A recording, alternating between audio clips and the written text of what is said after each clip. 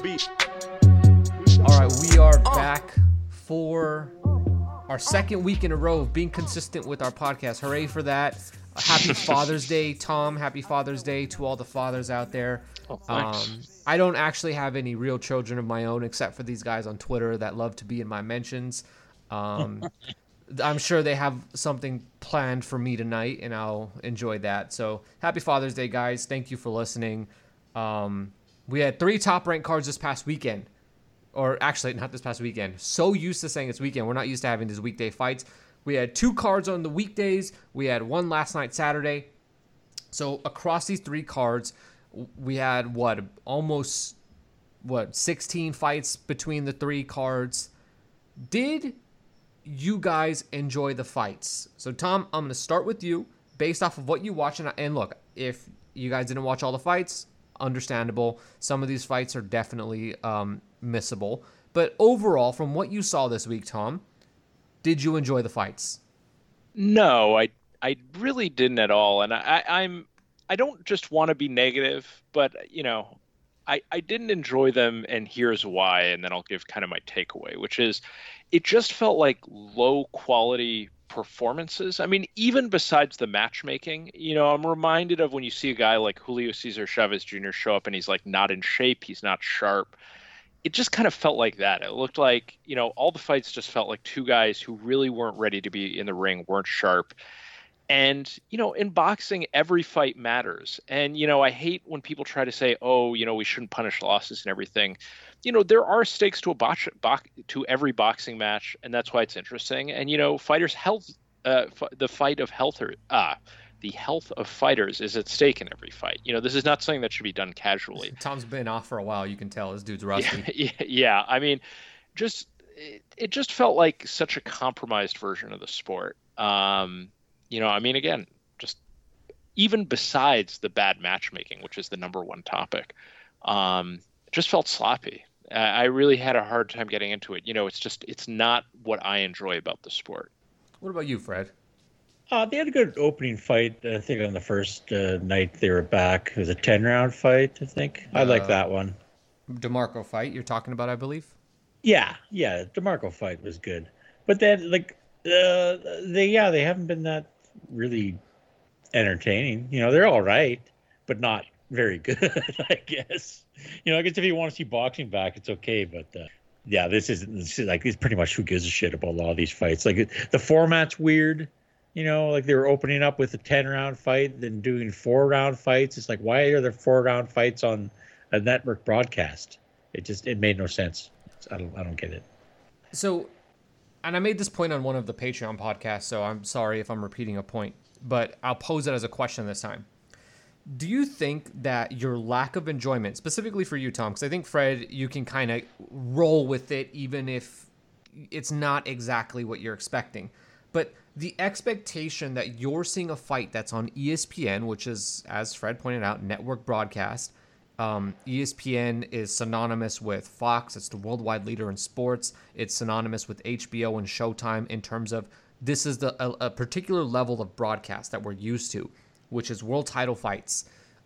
If not, the best fighting the best, which obviously doesn't quite happen as often as we all would like, but we do see high caliber fights on ESPN typically.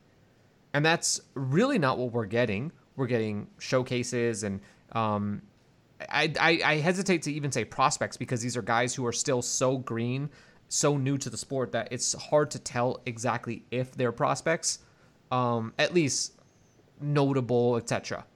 So do you think that possibly your expectation of expecting a certain level of fight is clouding your enjoyment of the fights that you're actually seeing? Yeah, I mean, it's a good question, but it's a complicated answer. I mean, I think I definitely don't agree with the premise that ESPN has had consistently good quality fights since the Top Rank deal started. But are they better than this? Are they significantly worse than anybody else? These are significantly worse than No. I'm talking other people for sure. Pre-ESPN Top Rank Summer Series. ESPN of 2019. Oh, I think was it they significantly definitely worse than were Showtime or compared Fox or? Yeah, I think they were. I mean, look, let me answer it this way. ESPN had a number of a few high quality broadcasts, sort of tentpole broadcasts, like the uh, Vosdick versus Beterbiev fight. You know, Beautiful fight. they talked about that and bragged about that for like 3 months. That this was a big deal. They really tried to get everyone who supports Top Rank on Twitter, all the writers and all the fans. Anyone who supports Top Rank, they're really trying to that there should be support. That this is a great fight. It's being put on ESPN. In practice, it ended up being pretty terrible, but on paper, at least, it was probably their best ESPN broadcast of the year. That and the Crawford one at the end of the year. I'll come back to that. But, generally speaking, like last summer, I went to a Josh Greer, Shakur Stevenson card in New Jersey.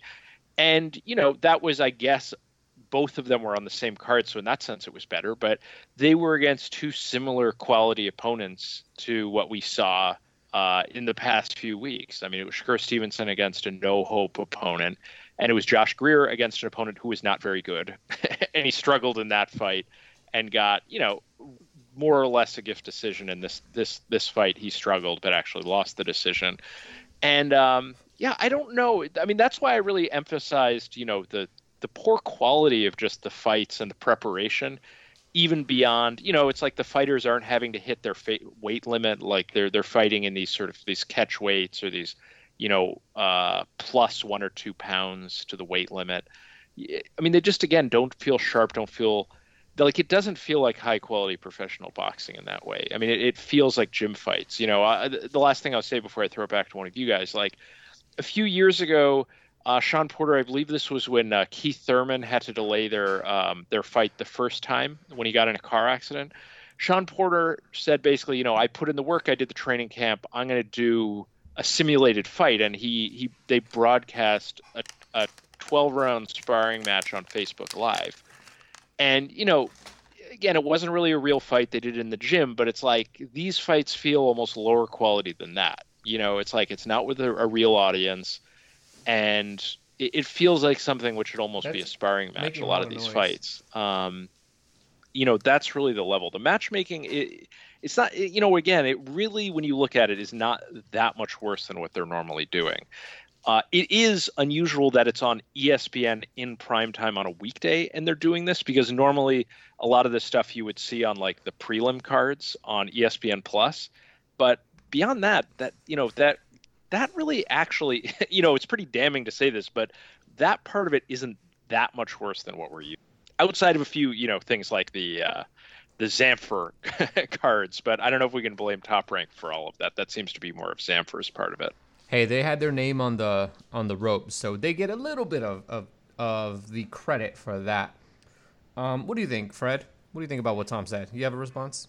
Oh, well, no, I had no expectations, and they failed to meet those, so that's how I felt about a lot of these fights. Like, I think it's because the attitude is still there, like from a lot of the broadcast team, that these are important things, and then they'll go on about calling out people who we know have fights lined up. So if you're gonna put on trash, yeah, I definitely have a response to that. Well, Jesus, Tom, settle down. Yeah, if you're gonna, we need a little light that Tom could just light up instead of just interrupt. Yeah, that's it. It's like they got the same attitude, and they're putting on trash fights and calling out other people. It's like you can go with one of the other. If you're going to put up with this attitude that, oh, we can't get these fights, we can't get this and all that bullshit, then you've got to put on better fights. Or you can just say, hey, it is what it is. We're trying to make things work, trying to get guys work out there. Blah, go with that. And then maybe you give them a pass on that. But yeah, a lot of those fights are just bad. Like those heavyweight fights, you're just like, oh God, you're terrible. And I don't know. Like some are okay, but most of them, it's just like, nah, it's bad quality. It's low quality, even for what they've been putting on prior. I think the criticisms that you just laid out are really fair. But in my opinion, in watching these broadcasts, and I should say, just to answer the original question, am I enjoying it? I wasn't at first. I will be completely honest. I did not enjoy it at first. I was left confused. I was left wondering, why on earth, who greenlit this? But once I tempered or scaled back my expectations, and I'm not going to sit here and kill them for not doing a bunch of world title fights and all this stuff. When I factor in that guys aren't fighting at their normal weight classes because this isn't enough time, I can enjoy them a bit more for what they are. And what this is these are basically club shows. It's the bare minimum. They're working with what they got, which appears to be very little. And based off of that, they're pulling through. And some of the fights are fun. Granted, I'll give you some of these fights are terrible. But that's every boxing card. I mean, I've sat at cards where I was there for the first fight and I was there till the last one. And I can tell you that maybe half of the fights wound up being actually entertaining and the rest were just kind of ho-hum. Some were just downright boring. That's kind of how it goes. But I think the one thing you pointed out, which was really interesting, is you pointed out the way that they're portraying them. So that's more of a production conversation, how they're portraying them, how they're saying all this stuff matters and talking about future fights between fighters that aren't going to fight each other for one reason or the other. Those I don't need to go into because you as a boxing fan, you know why fights don't happen. And the thing is, I believe that they're trying to do a lot of different things in in terms of their commentary and production, and they're just really failing on a bunch of different fronts. I mean, they're trying to say that they're trying to tell you on the broadcast, don't hold us to us. People can't make weight. This is 3 weeks notice, etc., etc. There's not a real gym here, blah, blah, blah. All those excuses for why the fights are what they are. And they're also trying to say that, we have the pound for pound best fighters and blah, blah, blah. And Shakur Stevenson is the next Floyd Mayweather. It all goes on. The point is, they're caught between they're being pulled in a bunch of different directions, and it winds up coming off really bad because we're getting a taste of everything, and we'll wind up walking away with the same broadcast that we're used to. And by the way, I do want to say the broadcasts themselves, in terms of the technology, production, all of it is very well done. I will say shout out to them. They were able to put it together in a pretty short amount of time, and they pulled it off without a hitch. Positive test, blah, blah, blah. People missing weights, injury, all that stuff is happening to them, and I'm not going to kill them for that because that's just part of what it is to put on fights. The UFC's dealt with that too. There's no way around it. But in terms of them pulling it off, I give them credit. I am enjoying the fights now that I've scaled back the expectations that I have. But I do acknowledge what you said about these broadcasts, and they're not great. And it's mostly because they're trying to do a lot of different things, and it's not quite working. I guess the message is not consistent. But anyway, Tom, you wanted to tag in, so here you go. Yeah, Fred touched on something I really wanted to talk about, which is, it falls under why is Top Rank doing this? And, something that we on this podcast really hate about Top Rank's broadcast style on ESPN compared to the PBC, just compare and contrast quickly and then to talk about what they're doing currently, is the PBC broadcasts are really all about the fights. They have, much less time in between fights. That's something you saw the evolution over the course of the PBC during their time buy phase and as they went to Fox. It's all about putting the fights on, and they have, a little bit of talk in between, but it's really just let's get from one fight to another. And if we have an early knockout, let's put a swing bout on, ESPN broadcasts so much talking, and, a lot of that is, CAA talking heads that need to be serviced, but a lot of that also is Bob Arum's philosophy, and has always been his philosophy for Top Rank, that it's all about messaging. They want to have a captive audience. It's like their version of Fox News, and then they can say whatever bullshit reality they want, Fox News, OANN, whatever you want to say, and then talk about, there was a boxing scene headline where Bob Arum was saying that Terrence Crawford is the star that Manny Pacquiao needs to fight, Meanwhile, Terrence Crawford's pay-per-view last year did 125,000 buys. That's a number straight from Bob Arum. His show at the end of the year on ESPN did pretty marginal ratings. It wasn't close to the top-rated card of the year when you compare it to PBC on Fox cards, which is pretty embarrassing for Crawford. It's like they get to present their own version of reality in those broadcasts. And it's, it's a thing of to what end, though? Is it really working? Are you really seeing this method of just presenting a fake reality on those broadcasts really helping? I mean, you're seeing terrible ratings, and you're not really seeing a lift from that. You're not really seeing that help their fighters, in my opinion. So just to recap again why I'm saying that, it's like, why is Top Rank putting these broadcasts on? Like, PBC hasn't come back yet. Top Rank seems to feel, and I get this from looking at the various Top Rank talking heads, that there is great value to them getting to speak into a vacuum, and get their talking points out. They're the only ones making news, making real news outside of, not talking about fake stories that the Atlantic is making up about Canelo fighting Triple G in the fall or things like that. They're the only ones who are making news. He has an issue with that, but go on. Yeah, but anyway, they're the only ones making actual news, so they can present whatever version of reality they want. I think my point is, like, again, that hasn't really seemed to really help them, but that's something that we know Top Rank likes to do, and they're definitely doing in this situation. Anyway, one of you guys. Well, we're going to get a little bit into that in just a bit, so why don't we hold off on fully going after that, but in the meantime, I'm sure you'll have some questions that you want to throw to us, but I have part of, like, kind of that put into some other questions. Because you did raise a very, very interesting point. But let's just talk about the fights real quick, and then we'll go back to that. Wanted to ask you guys about Mike Plania. He's the guy who upset Joshua Greer. What'd you guys think of this guy? Fred? I don't know. He's a solid fighter, I guess, but I didn't have anything special. I said that about Greer before. Like, Greer's all right, but he obviously had a lot of flaws. And they just kept pushing him in the wrong direction. And so he lost. It was going to happen. Like Tom said, he almost lost last time because they're trying to push him to, I don't know, like, he shouldn't be headlining cards. He's a guy that you just throw in for fun, and you got to match him right. And they didn't, and it made no sense to me. And I think that was a Sean Gibbons fighter, wasn't it, or something? Yeah. Yeah, so, he probably enjoyed that one a lot. The thing about Greer is, I don't know how they got it so wrong with him. Everything when they brought him in suggested that Greer was not going to be some elite fighter. Not even the type of fighter like an Emmanuel Navarrete, where if you just match him right, he's just going to steamroll guys. Greer never seemed that way. He never seemed interesting in the ring in terms of, like, you weren't going to get wars from him. And the whole night thing was, in my opinion, one of the absolute worst sort of gimmicks anyone has shown in boxing, because the guy doesn't have any power.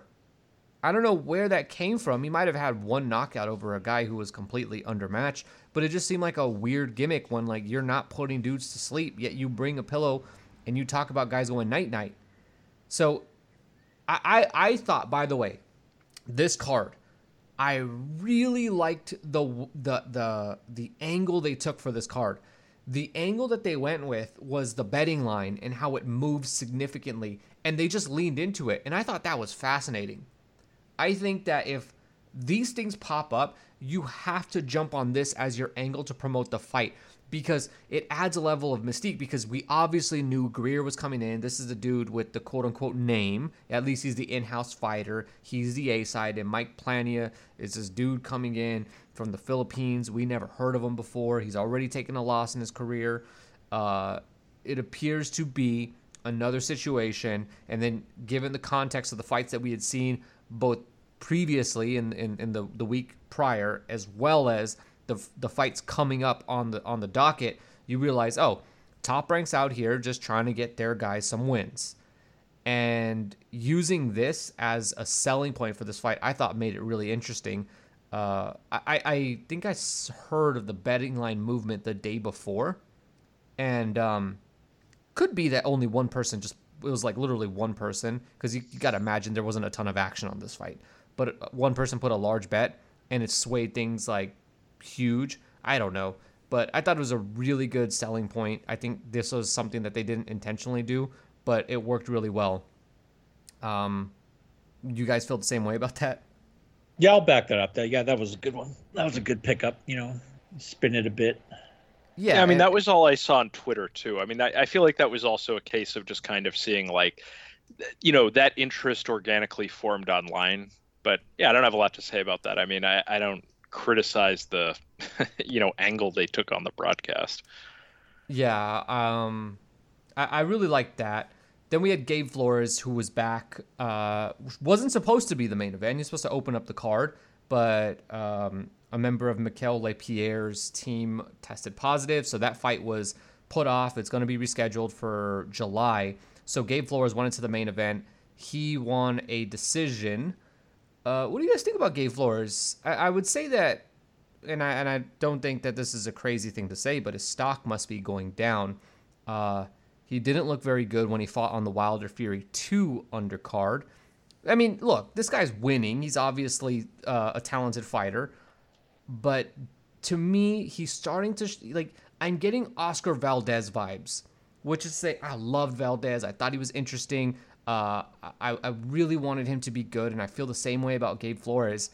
And I love to watch him, but I'm getting the sense when he gets in there with somebody that's pretty good, he's going to get beat, and he's going to get himself into wars along the way, and that's, good for TV, but not good for your career if you're getting into wars consistently. Do you guys have any different evaluation of Gabriel Flores? I just think it's too early. I mean, and God, I mean, that's the thing where I feel like we fall into the trap of what Top Rank's trying to do with these cards. I mean, he's, fighting a guy who is outside of the top 200 on BoxRec rankings. Again, I know those numbers are never perfect, but, it just shows that guy has, the opponent, no significant wins, no significant opponents, not even like any fights where he had like gone the distance against significant opponents. That's how you end up with a ranking that low. It just the fight result is basically meaningless. He fought a match against basically some guy who just trains in boxing gyms, who really had nothing to offer. I mean, that's a little bit unfair, but I mean, he was a guy from Honduras with a pretty big, pretty much a built up record. It just doesn't really mean anything. But Flores is only 20, so I always give credit to guys who have done anything in the sport by that age. They're just so ahead of the curve. He has so much room to improve. But I'm really just not going to give it any more credit than that because the quality of his opponents have been so bad. I mean, this is normally the type of fighter who's going to be fighting on untelevised undercards and kind of building up, maybe a little bit of chatter that way. But, and again, I know he wasn't intended to be the headliner, but it's, it illustrates these cards. I mean, this is just something which would normally be on an untelevised prelim, and it's a main event. And well, I don't know. It doesn't putting mean anything. Vito Milnicki and Joey Spencer, two little teenagers, on their cards. Yeah, well, again, and it's a similar thing. I mean, they're learning on the job. Those results don't really mean very much, I really want to fast forward 5 years from now, just to take a look at how this all pans out for the young guys because we're seeing a movement here where. Yeah, absolutely. We're seeing young guys get this platform at an early stage. And look, the TV time is there. What are you going to do with it? PBC has hours on Fox. They have hours on FS1. They have hours on Showtime. They even have hours on FS2. What are you going to do with all this time? Well, why not showcase a few of these teenagers? They may become little... I don't mean like little. Well, but I'm gonna interrupt you already. It's the Canelo model. That's exactly what it is. It's the Canelo model. We saw for years HBO had one model for building stars, that they wanted an Olympic gold medalist, ideally. Really, like even like Floyd, they made a big deal of saying, well, he didn't win. That was always held against him when he was coming up, that he wasn't a gold medalist.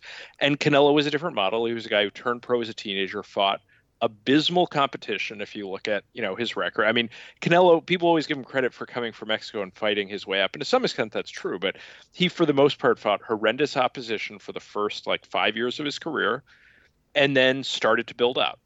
He built this groundswell of support, being this young undefeated guy coming out of Mexico, and then he started to step it up after that. And that's the model all of these guys are doing. But the problem I see turn a fighter with pro, super young, let them learn on the job, and then try to step up the level of competition. Yeah. Anyway, you go. Here's the problem, though. I don't know how it was for Canelo, but here we are ultra critical, and I'm speaking for all boxing fans. We are ultra critical very quickly of guys. And so my reservation about this is that a guy like Gabriel Flores, a guy like Vito Mielnicki, will soon be inundated with criticism about the level of his opposition. And that 5 years that Canelo needed, and he certainly needed it because the fighter he's turned into is the best in the world. And he needed those 5 years because he didn't have a gold medal. He didn't have no amateur pedigree to fall back on. Will Top Rank have the patience and the balls that it would take to keep Gabriel Flores developing so that he can get to that point? Will PBC withstand all the criticism that they get, and they certainly do get a lot of criticism? Will they be able to say, we're going to take it? We will not budge on Mielnicki. We know what we have here. We're going to follow a blueprint that we've seen work before. Or will they get rushed? And we've seen time and time again, young fighters get rushed because they appear to be passing tests and they wind up getting smoked and everything falls apart for them and they don't recover. Fred, you chime in on this topic. I think it all depends on who's managing them, and who's picking their fights. Like you say, there's a lot of time to fill. So why not start developing these guys? Because then you put them in. Like I said, this is the same kind of role Josh Greer should have been in.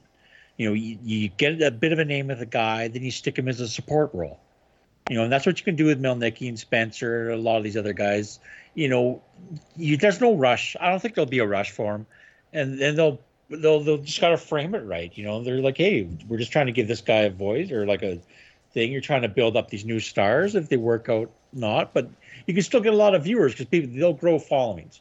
And like really, the negative people have never really held back fighters' popularity. It just doesn't. It just gives them more publicity. As far as Gabriel Flores, you look at him. He's already got a long streak of decision victories. And when you're starting your career off and your power's already non-existent against guys who are like 4-4 and stuff, it's like, yeah, I don't think he's got. Can I add a caveat there? What?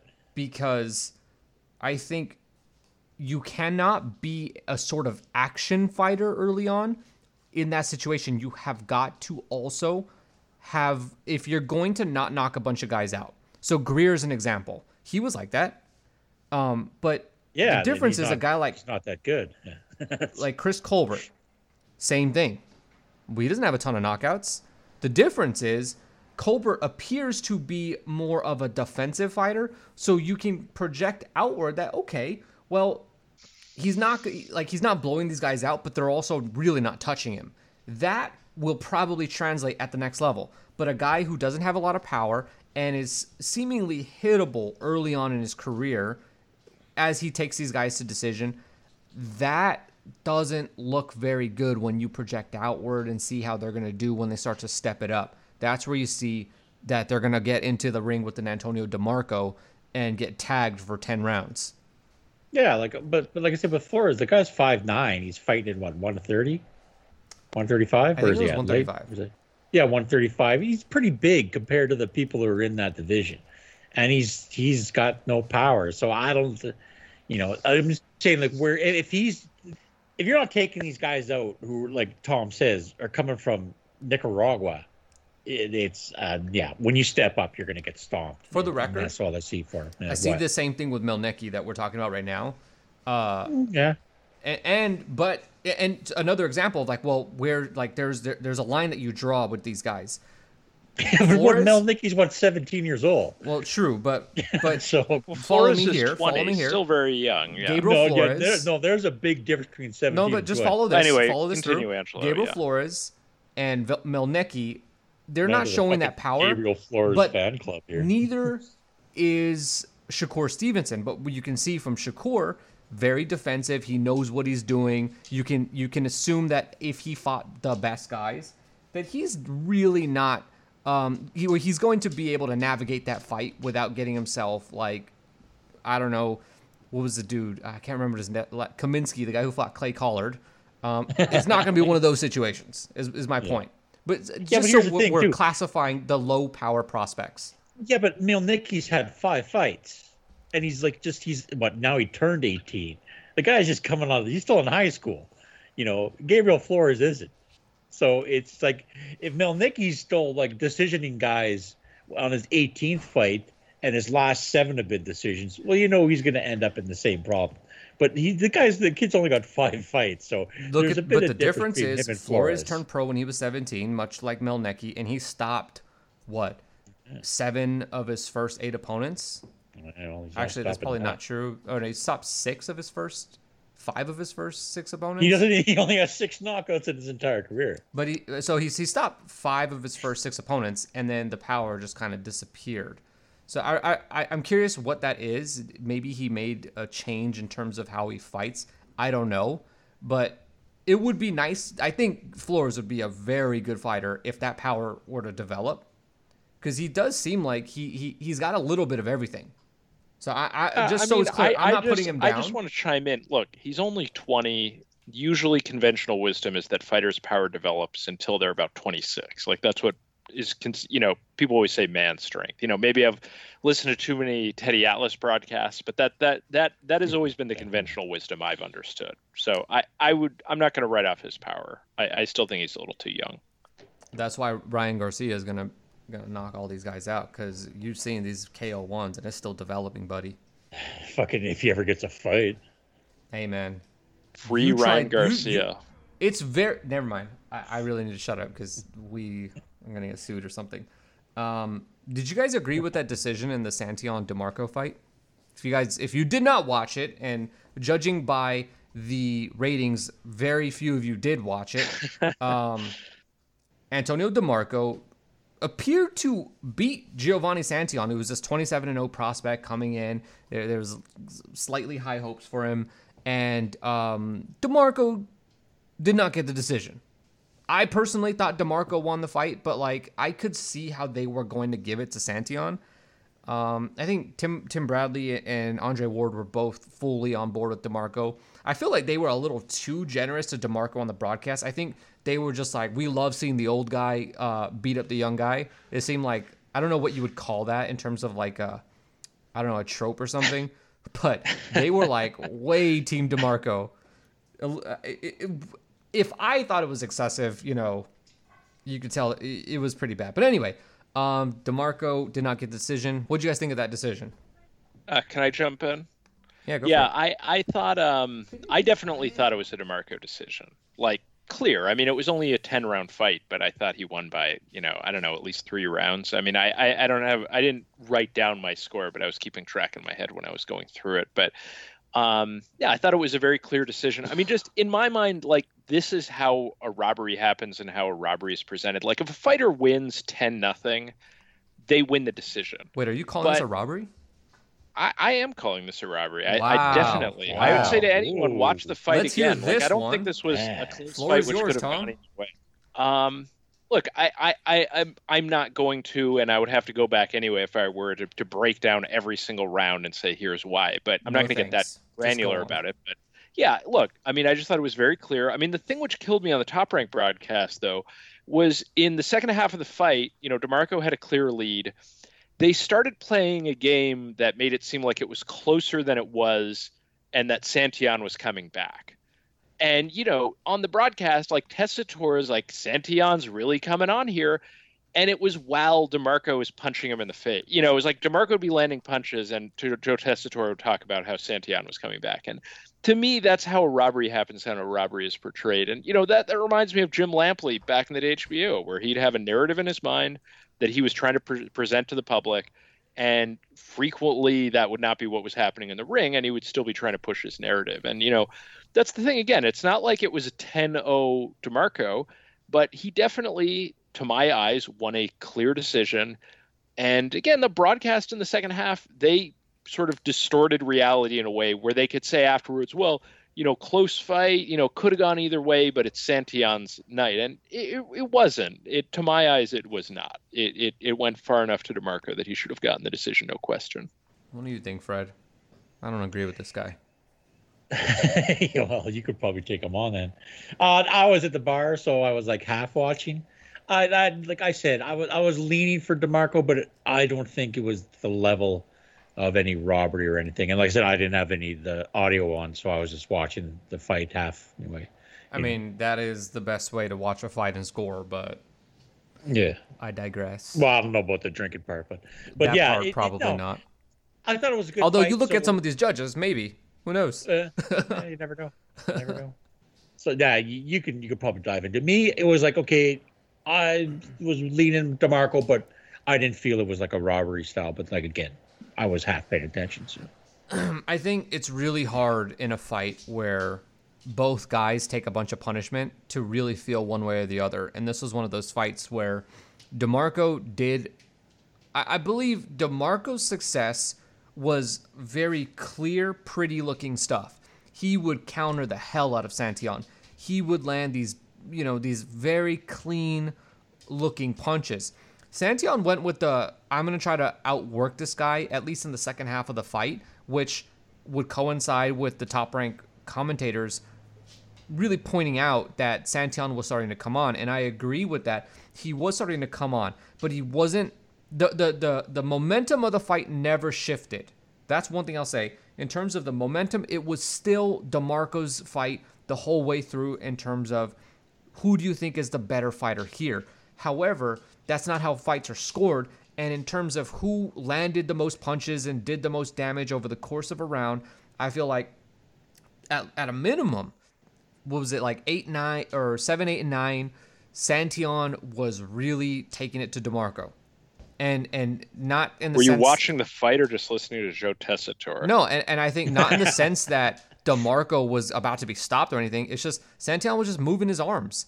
Sure, there was nothing on those punches, but like DeMarco wasn't active enough in my mind watching that to believe that he was going to be convincing judges that, yeah, my pretty work that I'm doing is going to give me the round. So when I score these fights, or at least when I was looking at it, I'm looking from the perspective of what are the judges going to see here. And so when I looked at it that way, I could totally see it both ways. Now, remember, I said I thought DeMarco won the fight, but not by enough for me to sit here and say that that was a robbery. I think Santillan clearly won one of the first 3. He probably won one more between 4, 5, and 6, and then 7, 8, 9, and 10. You can make the case for a few rounds going to Santillan. Already, it's not hard to get to a draw in a 10-round fight. Now, I think one of the cards was really bad, but can I see Santillan getting the decision? Yeah, I thought at most a draw he probably deserved, but I don't know. The main takeaway here is that we know Santillan, he had never fought on ESPN, at least that I had known of, and it's clear that should he come back and they don't match him even lower than DeMarco, he is going to get beat.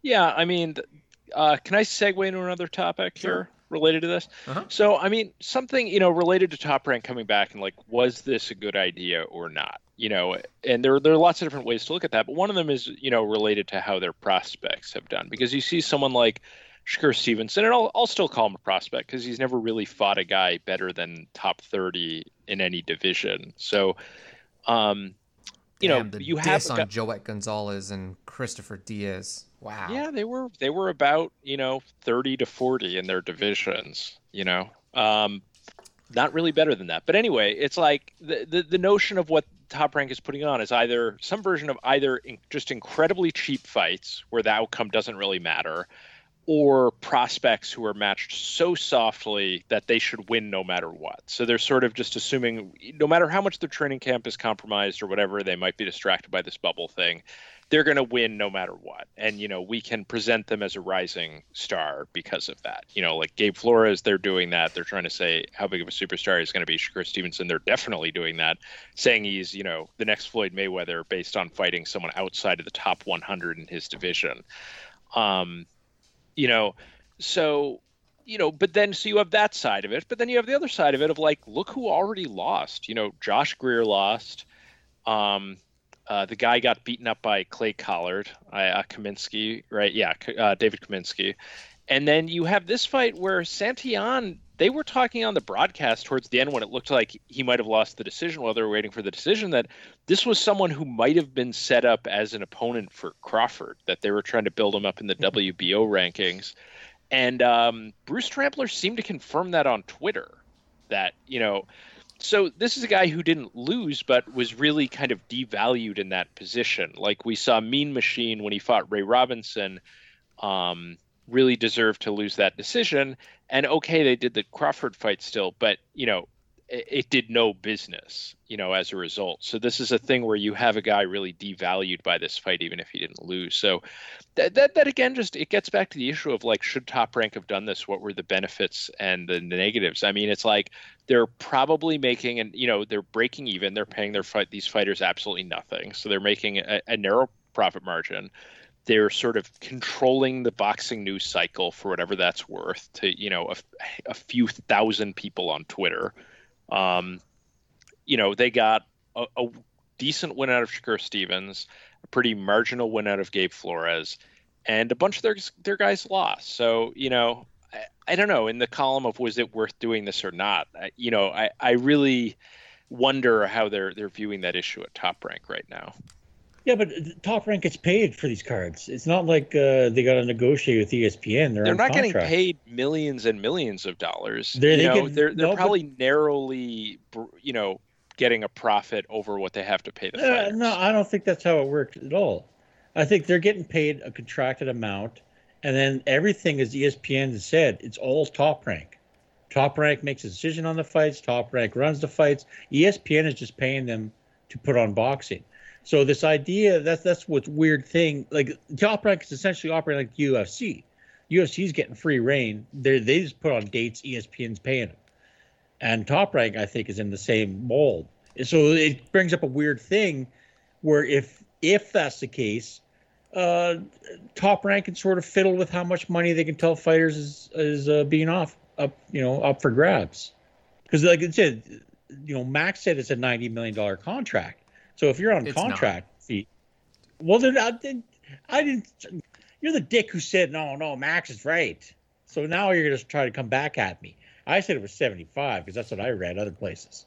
I don't think that's what it is. Yeah, I don't think that's true either. I think it was easy to see Fred, it before. Continue what you're saying though. Just continue your. But something is up. So the point is though, you're saying they have some contracted amount of money. So overall, if Top Rank is able to put on these super cheap cards and kind of get away with it, they're just pocketing the money.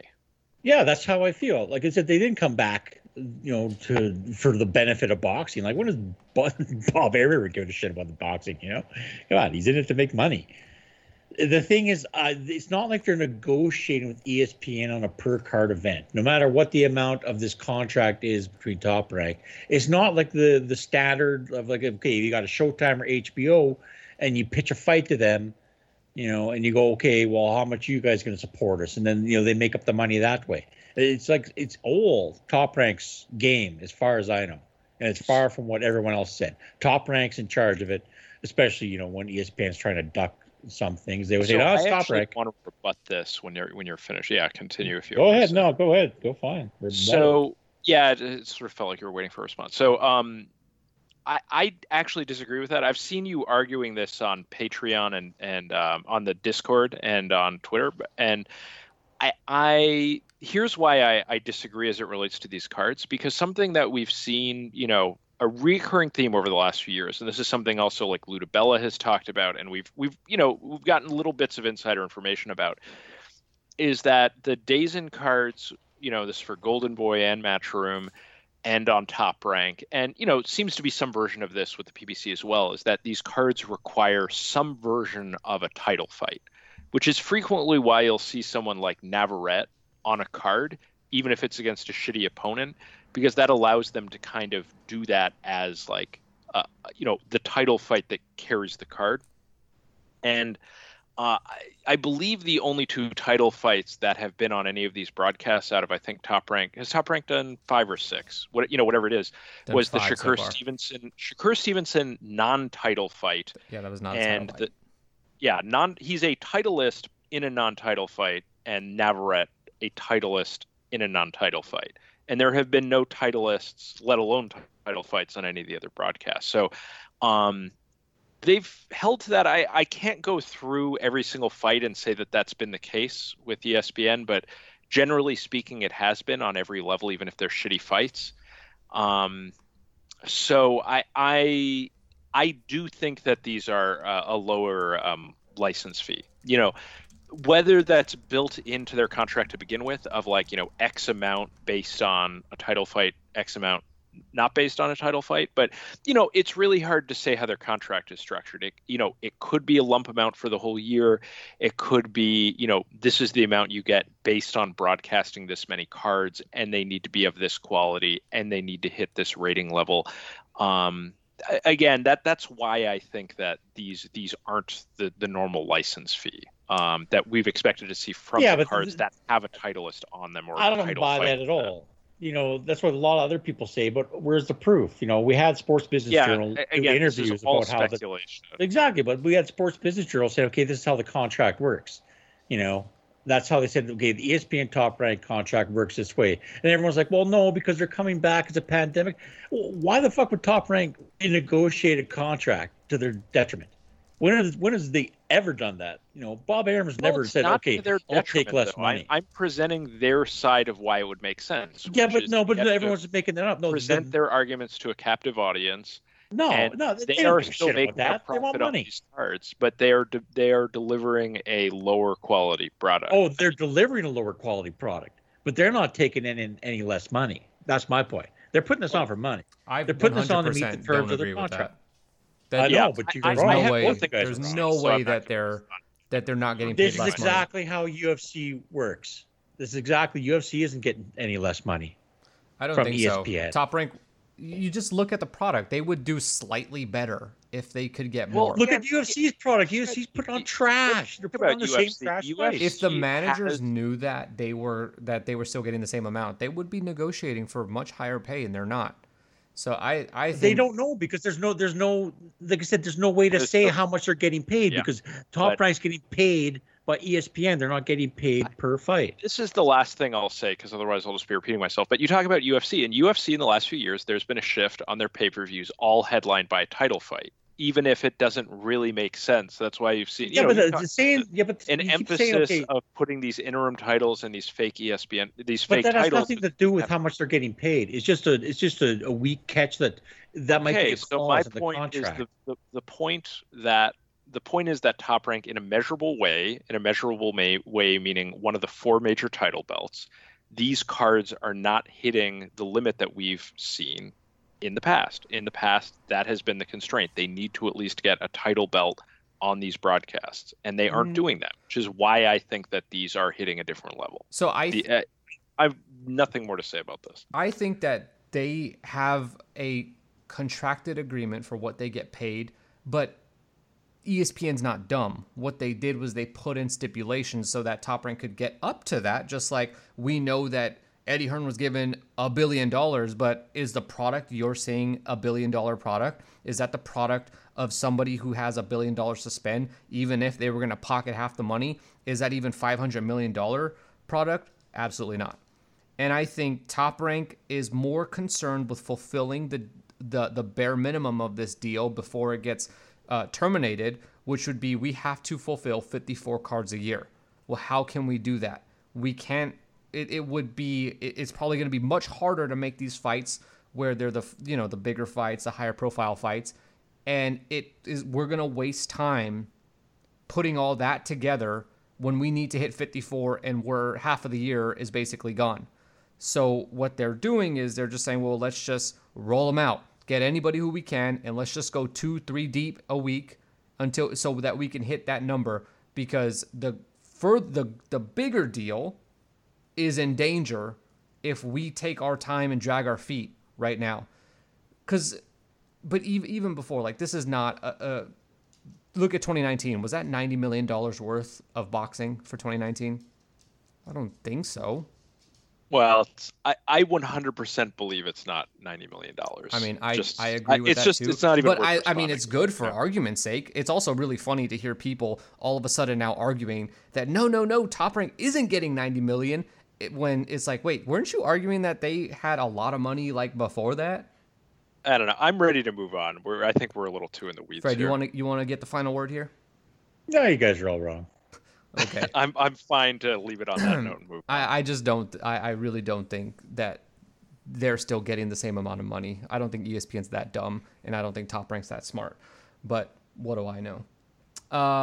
What'd you guys think of Emmanuel Navarrete last night? 120, or what was it contracted at? I know it wasn't at 122. He definitely looked pretty soft. The opponent wasn't very good at all. 13-13 with one draw, 3 straight losses heading into the fight. They're fighting at 127. I don't know, guys. Navarrete at featherweight, at 127, he looked incredibly soft. And this gets back into the conversation, Tom, of getting back into these fights. They jumped in real soon. This did not give a lot of guys a lot of time to train, and apparently Navarrete is one of the prime examples of that, where he looked very soft heading into the ring, fought 5 pounds above where he normally does, where he holds his world title. And what we got was a pretty sloppy fight. We didn't get the world-class level fighter that we typically see from Navarrete. And not to say that Navarrete's like the best fighter in the world or anything, but this just was not what we've seen from him in the past. So this is another example of like Top Rank jumped in very early, and it begs the question of like, was it too soon?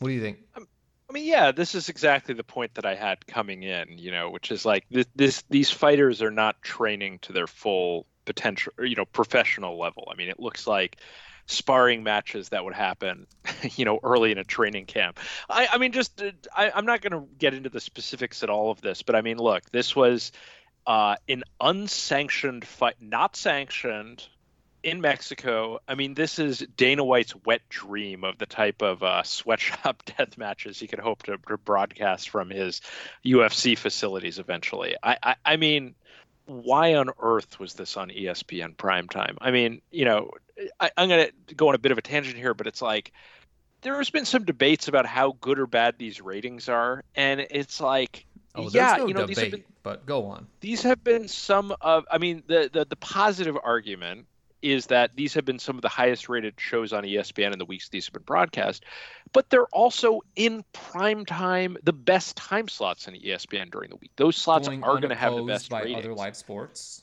Yeah, exactly. And it's doing only marginally better than the minimum baseline, which we can say would be like cornhole. It's like the minimum number ESPN is going to hit for anything that resembles a sport on ESPN. This is only doing marginally above that. And what those numbers are terrible by any historical standing of boxing. It's at a low level. Primetime boxing. Just want to say yeah, that primetime boxing. Obviously, Showbox is much lower, but yeah. I was going to say for compared to a bad like Showtime Championship boxing card with a fraction of the number of subscribers of ESPN, and even lower than that if you look at the average viewership on the network, which is really the real number you need to compare. I mean, these are just abysmal numbers. They're putting on bad boxing and getting bad ratings. If there was any kind of potential for Top Rank to take advantage of these time slots to really showcase fighters and showcase the sport, they aren't doing that. I mean, again, this might partly have to do with Zamfir. It might partly have to do with Navarrete being out of shape, but it's like, why are you having a guy you're trying to present as the top guy at 122 fighting at 127 against a 13-13-1 fighter? Like, why are you broadcasting that? Like, this is just the definition of not ready for primetime as it relates to boxing. This is where I come to the conclusion that maybe there are incentives that we don't know about for them just putting out content. But I mean, I agree with you. I'm not going to give a long response, but I agree with you on that. I think there are other reasons behind this. I've mentioned the thing about wanting to have, get their like BS news stories out and have a captive audience, but yeah, I agree with you. I mean, I don't like that point. Besides that, I think they have contractual motivations for doing this, that, they're trying to hit some minimum number of shows or something else. Because, yeah, they're not doing it with the quality of these cards. And they're devaluing their brand. If they're trying to present the brand that Top Rank Boxing, which is what they're calling these shows, the same thing that they called Vosdik Beterbiev, is the top of the sport of boxing. This is not doing that. Doing their brand. No, I mean, that is the question. Like, can can these cards hurt their, like, not just Top Rank, okay? Because at the end of the day, it may become very clear that these are going to hurt the Top Rank brand, but can it hurt boxing in general? What do you think, Fred? No. Boxing isn't boxing is a sport of individuals. And this idea that certain things hurt boxing is just garbage. No, people aren't watching Top Rank because they don't know these fighters. They're not that big fans of what they're putting on. If, PBC comes back, I believe, at the end of July, and suddenly their ratings are like drastically lower, then, maybe there's a problem. But I don't think there is. I just don't think that, people just think Top Rank's trash quality, as it has been going downhill for years. And they're not buying into it anymore. They're not buying into it on certain levels, like Crawford's, pay-per-view attempts. People just aren't buying the Top Rank line anymore. The number of people keep getting less and less and less that are buying into Top Rank's whole, we got the best guys, we got this, we got that. They don't have that control anymore of the sport anymore. They just don't. They got no Manny Pacquiao. They got no, guys that can move up the welterweight, bring down to make, compelling sales pitches. People just aren't buying what they got. They got a ton of young fighters that people don't really know, and they're not that enthused about. Like, yeah, Shakur Stevenson, but he's not. People, there isn't like the swell of support for him. He's a good fighter, but that's it. It's a Top-ranked problem, and they can't sell some of these guys. So you guys alluded to Top Rank's commitment to the messaging and that whole thing. I feel like it really feels like we're in this state of history repeating itself. Now, I want to say this, like, preface this by saying I don't think Top Rank Boxing is going anywhere. They have a 7-year deal. They have a deal that goes until 2025 with ESPN. So I'm not trying to, don't make any inferences about what I'm suggesting here. All I'm saying is it really does feel like Top Rank is falling into some of the pitfalls that HBO did. And one of the major ones that it appeared that HBO was interested in was appeasing the internet fans, going for what is going to win the argument on Twitter versus just stick what you know. Remember that you're experts on this subject, and just put on the fights that people are going to tune in and watch. That's not what we're seeing with Top Rank, and that seems to be what they're interested in, and that's partly what we see on the broadcast is these guys really out here trying to win this battle, and I think it's dumb. They don't need to, and it really messes with the messaging and the way that they get these fighters over, and their failure to do so. And Fred, 100% right. I am with you on the point that you made about how boxing is a sport about individuals. It 100% is. Fans just look at the history of boxing ratings. Fans tune in for the guys that they like. Okay. And you know what makes a fight even more appetizing? It's not that both guys are close in skill, amongst the best in their division. That's not what makes people tune in, unfortunately. Beterbiev and Gvozdyk didn't quite hit like that. But it's the fights with two names that you recognize that people will tune into. Compare and contrast Canelo versus Golovkin versus Ward versus Kovalev. You cannot make a definitive argument that one fight is better than the other. That is a losing argument. You cannot do that. But what you can do is argue that there's one fight featuring two far more popular fighters than the other fight.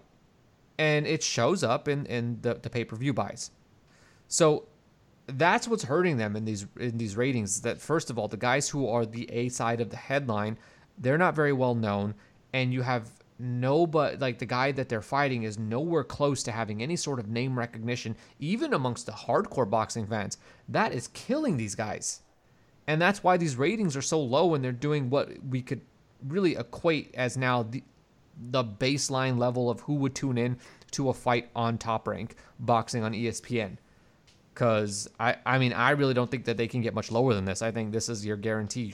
You're guaranteed 300,000 viewers no matter who you put. You can have me versus Tom, and we're gonna pull on 300 on Top Rank. on ESPN. So I kind of feel like they rushed the return. We can kind of get that there's a reason, and I think we all agree that if they were better fights, specifically between guys who are both have some popularity, that the ratings would probably go up. Yeah, Fred, you can go first, but I have a thought on this. No, you go ahead. You probably got a bigger thought. So.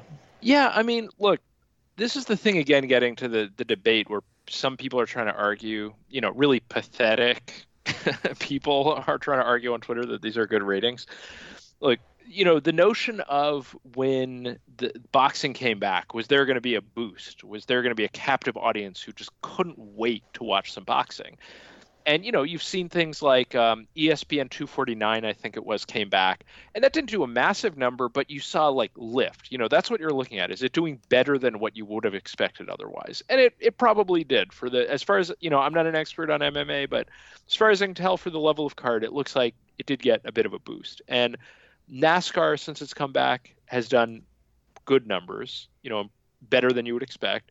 Golf has done good numbers, better than you would expect. Top Rank numbers are in the shitter. I mean, they're doing a fraction of what Top Rank on ESPN cards have done in the past. I mean, we had seen for a while, around 700,000. You've had some cards which were lower than that, like the Joe Smith card from a little bit ago was a low number. But, generally speaking, you're seeing higher numbers than this. And so, for ESPN, Top Rank Boxing on ESPN, not only are you not seeing a boost, you're really seeing a decline, which is why, there's so many ways you can look at the numbers and say, are they good or are they bad? I mean, they're good in the sense that ESPN has nothing else on, but in any other way you look at them besides that, they're terrible. I mean, I got nothing to add there. I was on I don't know where I was saying this, but I remember very early on saying these numbers are not going to be good. We will not see. I always thought it was stupid that people would make the argument that the ratings were going to be better because we're in the middle of a pandemic and a lot of people are at home, blah, blah, blah. Boxing comes on late. A lot of people are home for boxing. And we've seen that there's no rhyme or reason to boxing ratings other than people are popular, they do better ratings. You got guys that aren't known, they do bad ratings. It's really that simple. Boxing doesn't have a brand where people are just going to tune in because it's boxing. That's not how boxing works. There are very few fans that are boxing fans who tune in for boxing and boxing alone, and the names are kind of like the cherry on the top. How do I know this? Well, ShowBox's numbers can fluctuate wildly. Prior to PBC's Fox deal, their FS1 numbers on their original deal that they had with FS1, those numbers fluctuated all over the place. I believe Jamel Herring fought on FS1 once, and it did 60,000 viewers. And then you have Sergey Derevyanchenko fighting on FS1, pulling in a way bigger rating than that. All over the place. And it made no sense what these ratings were. The only thing that was consistent is when guys are unknown, and Jamel Herring certainly was at that point, people don't tune in. Very simple. And so... Yeah. Go on. But I think Fox on PBC's probably had the best consistency, I think. They're usually stuck within a certain level of where they are getting support. But I think that's when you build up. I think again, it's you're focusing on the fights. So if they put a good pattern of you're going to get good fights, people sort of keep coming back. And ESPN, I think there's just too much of a variety of what kind of fights people are getting. So yeah, I don't know. But yeah, that whole pandemic stuff, even for the UFC, their numbers have dropped off too. They've dropped week after week. I thought that they definitely would benefit from that first thing back, but the shine but it wasn't quickly a monster thing. It wasn't a monster. The prelim ratings, the media guys who were in UFC's pocket, of course, would push it up like this is an amazing card or something. But the prelim numbers were just pretty much what they saw before. It was one of their higher prelim numbers, but it wasn't some monumental, everyone's tuning in because they got to see live sports. No, you pretty much captured the same audience you're getting before. And ever since, it's because the fights aren't very good that they're putting on now. The numbers are dropping. Well, I can't speak to quality because I don't really know. But what I do know is that the week after week, it has declined steadily. which is a regression to the mean, is what it really is. I don't think less people are tuning in, or a significantly less number of people are tuning in, although that does seem to be the case for these top rank cards. But we can make the argument that if they would have put these on a year ago, they would have done similar numbers. I believe that might be the case. I also think that it's as contrary and so weird. You're saying it's not doing less number than the baseline. It's just sort of, yeah. Okay, I gotcha. Well, I mean, yeah. So my point that I was making is that I feel like, as crazy as it sounds, having other live sports on is actually helpful, because you have these events throughout the week that are literally the people that you want to market to. There are people who are watching sports. Not as many people watch First Take than would watch a college football game. This drives further, like way more awareness for an event than just putting your little Stevenson versus Caraballo in the right-hand corner of Get Up.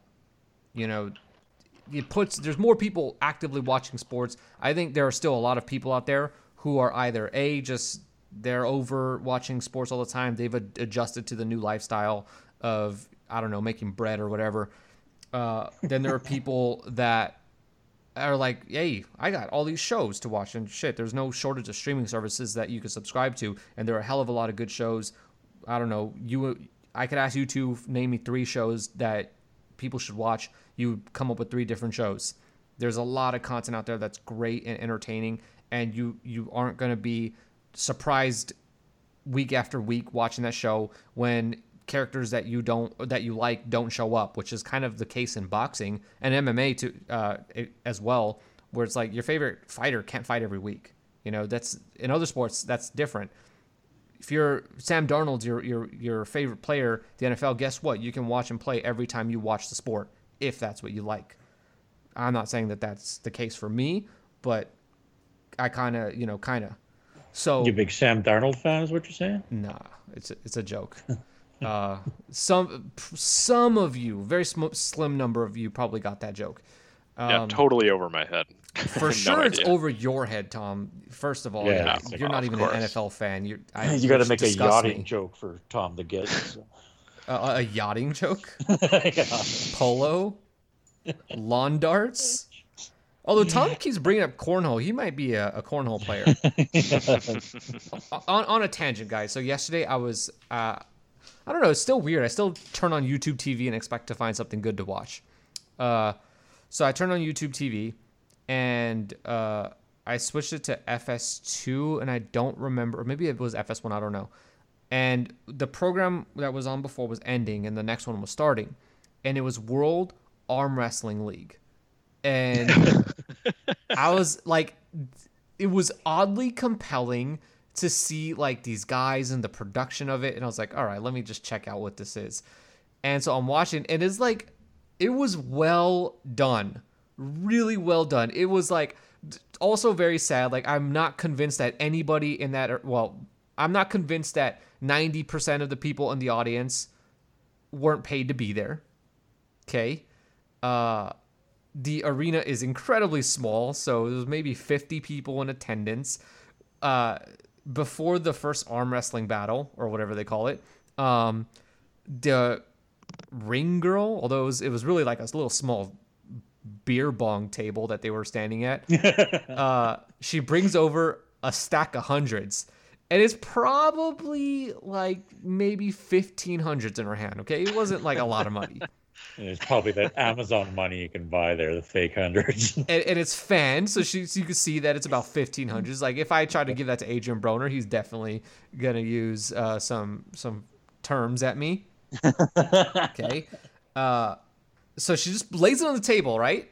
She lays it on the table, and then the referees, which there's 2, you need 2 referees for arm wrestling. They come over, and then they like stack up the money and just leave it on the table, and then they get to arm wrestling. And so these guys, they come out, they have their entrance where they walk down this little hallway. The championship isn't a belt. It's like a hammer, a big hammer, like Thor's hammer. And then so I watched it. Like, if you ever see this on TV, you should watch it because it's hilarious. there's like breaks. There's like they go to their corner, which their corner also doubles Oh my as God. audience members. and like they rub the dude's arm down. They're icing his arm between matches. They actually also will tie their hands together sometimes. And it's hilarious when the dude, so their hands are tied together, guy beats them, the guy immediately goes into celebration mode, and the dude is like intense screaming while his arm is attached to the other guy, dragging the other guy around. It's real good stuff.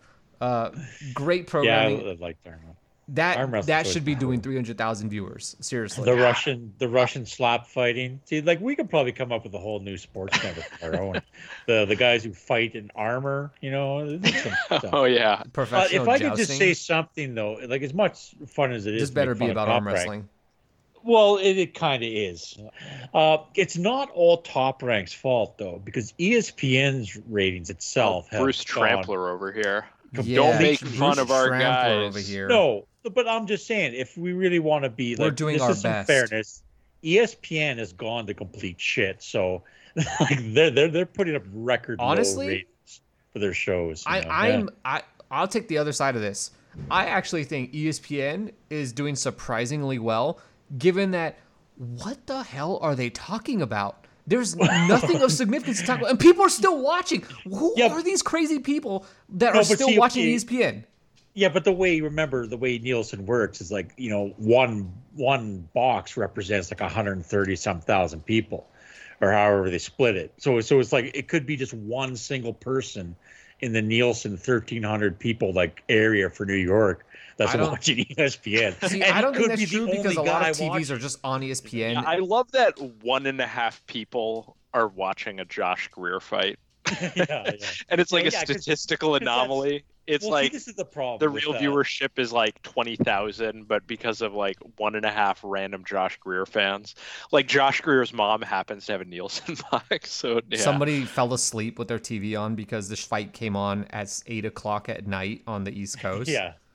It could be just one guy. Like, see, this is the thing. Once we get the full digital switch over where they can tabulate actual ratings, Nielsen's going to be out of fucking business because it's just not very accurate, but we use it. I But yeah, think it's they're like going to stick around. ESPN itself. Yeah, no, I ESPN disagree, Fred, but that's a Yeah, tangent I- on I it. think- That's the more of cable an companies are taking it industry over. conversation, but I don't think they'll go anywhere because they provide a service. But I mean, I get where you're going with this. In terms of the truth, we'll get closer to it. Yeah, well, you can get the actual truth because there will be everyone watching. Not now. It's not. If you don't have a box, it doesn't matter if your TV's on or not. Anyway, but yeah, so ESPN is like doing fucking terrible fucking numbers. Well, I mean, I looked at First Take's numbers not too long ago, and it's not significantly lower, which surprises me. It's like, why I are you don't know watching what First the- Take? I mean, again, I'm 211,000? gonna agree with Angelo where it's like they should have no content and a surprising amount of it should be zero. Who so they're cares improving on about? Well, okay, I'm actually gonna take back what I'm gonna say, because we may not have any more listeners if I said what I was gonna say. But I mean, the question is like, I know that there are some storylines in sports right now, like the return of the NBA, the return of MLB, which are proposed, and we're on at least in the NBA's case, we're confident when things are about to happen. The MLB's in the negotiation phase of it, although it's hard to call it a negotiation. But like outside of that, what are you talking about? Like they can't possibly be actually talking about NASCAR and golf and cornhole and Overwatch League and World Arm Wrestling League. Like, what are they talking about? But that's it, and it just shows that how empty a lot of these sports networks are. It's like this should be a good time. You should be able to fill this time with something. Oh, But what do they got? well, here's So one more thing people are about tuning ratings, in. and we should probably move on. But I'm not gonna applaud no 300,000 ratings. I'm just not, and I'll tell you why. Because they're saying like, oh well, ESPN's, they're still second or third most watched thing of the day, blah blah blah. ESPN showed when they had great content, when they were showing The Last Dance, that bad boy was pulling in close to between 8 to 10 million viewers. Or was it Yeah, 6 to people 10? showed 6 to up 10 or with something like that. that. I But think it was 5 or it's 6, yeah. at a minimum, it was over 1 million. Okay. Yeah, So- which is huge for E ESPN. I mean, it was massive, and the Lance Armstrong, the Bruce Lee, and the Mark McGuire and Sammy Sosa, those documentaries are still doing very well, very, very, very well. Now, obviously not The Last Dance, but let's be real. None of those guys are MJ. They're still doing good numbers, though. And so, the conversation of, well, 300 is still good. Not really. Don't try to be very selective with the ratings that you're coming out and comparing to other significant first run pandemic programming, because it ain't hitting. It is not like these 30 for 30s either. I'm real curious, this super tangent, last thing, how this Ken Griffey Jr. documentary is going to do on the MLB Network tonight. I imagine that it's going to be a pretty good number for MLB Network. Anyway, let's see. Really? There's that many Ken Griffey Jr. fans? There is. And also, MLB Network comes in a lot of basic cable packages. So I can see that it would probably do. The MLB Network, by the way, had something that did like a really big number recently, too.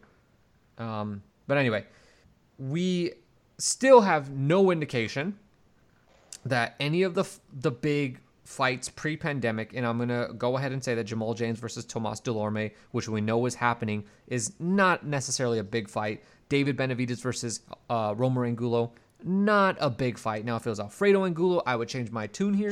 But these are just average fights that we used to expect, okay? So they're not big. They're baseline. What Top Rank's doing right now, not baseline, below. But we won't, we're not going to shit on them or anything like for that. But no, but at big least fights. the Jamal James fight is it's an eliminator, right? Dude, come on. But I'm saying at least it has some kind of hook you can sell. Well, but either way, that would mostly be what all main events are. All main events are some combination of two names that we know, eliminators, title fights.